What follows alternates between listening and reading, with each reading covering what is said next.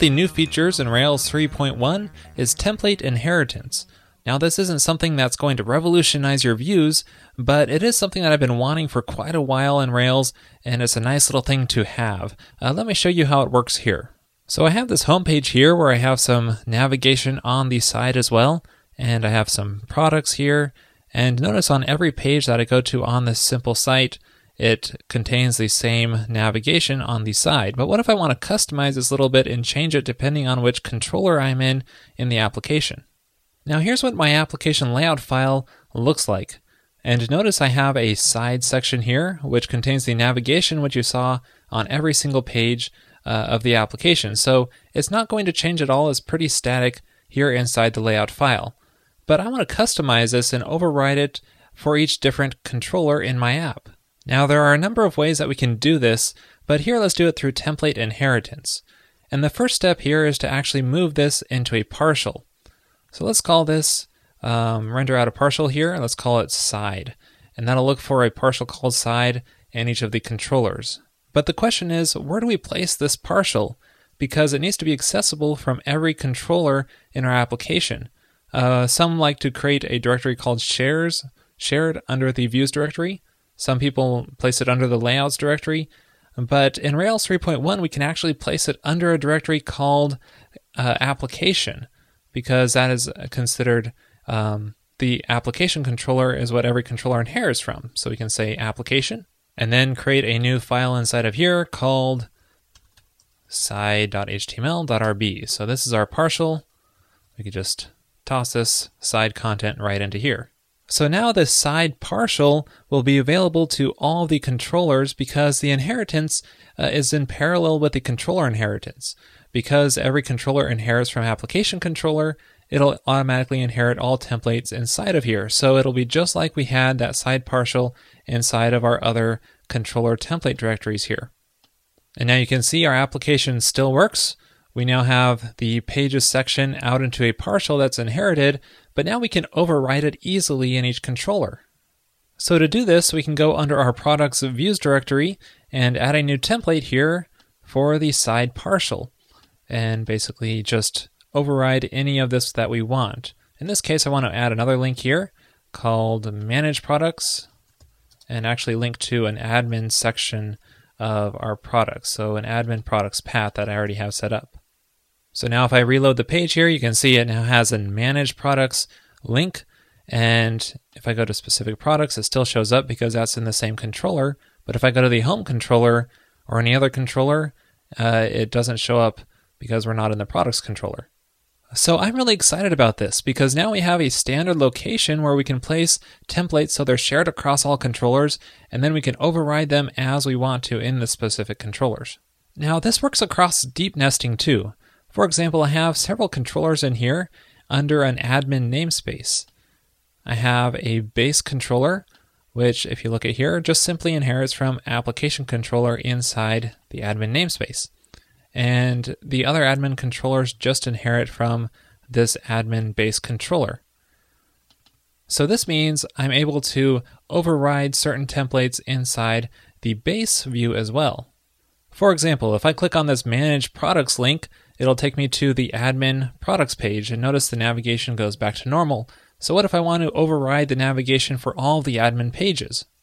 So if we take a look inside the views directory, you can see I have an admin namespace here, admin directory. And inside of here, I have a base directory for that base controller, which is just the abstract admin base controller. And if I place some templates inside of here, they will automatically be inherited by all the other admin controllers. So I can place that side partial in here and then add another link here. Let's say manage categories, and then change it to admin categories path. And so now you can see if I reload this admin page here, we now have managed categories and managed products. And so this will show up the same for every single admin page because it all inherits from the base admin controller. Now template inheritance doesn't just work for partials, it works for any template as well. For example, under the admin categories and products here, I have an edit template, and this happens to be the same for both the categories and products. Notice it's the same template here. So I can actually move this template up into the base controller and that means I can remove it from any other controllers, and it will just inherit it from that base template.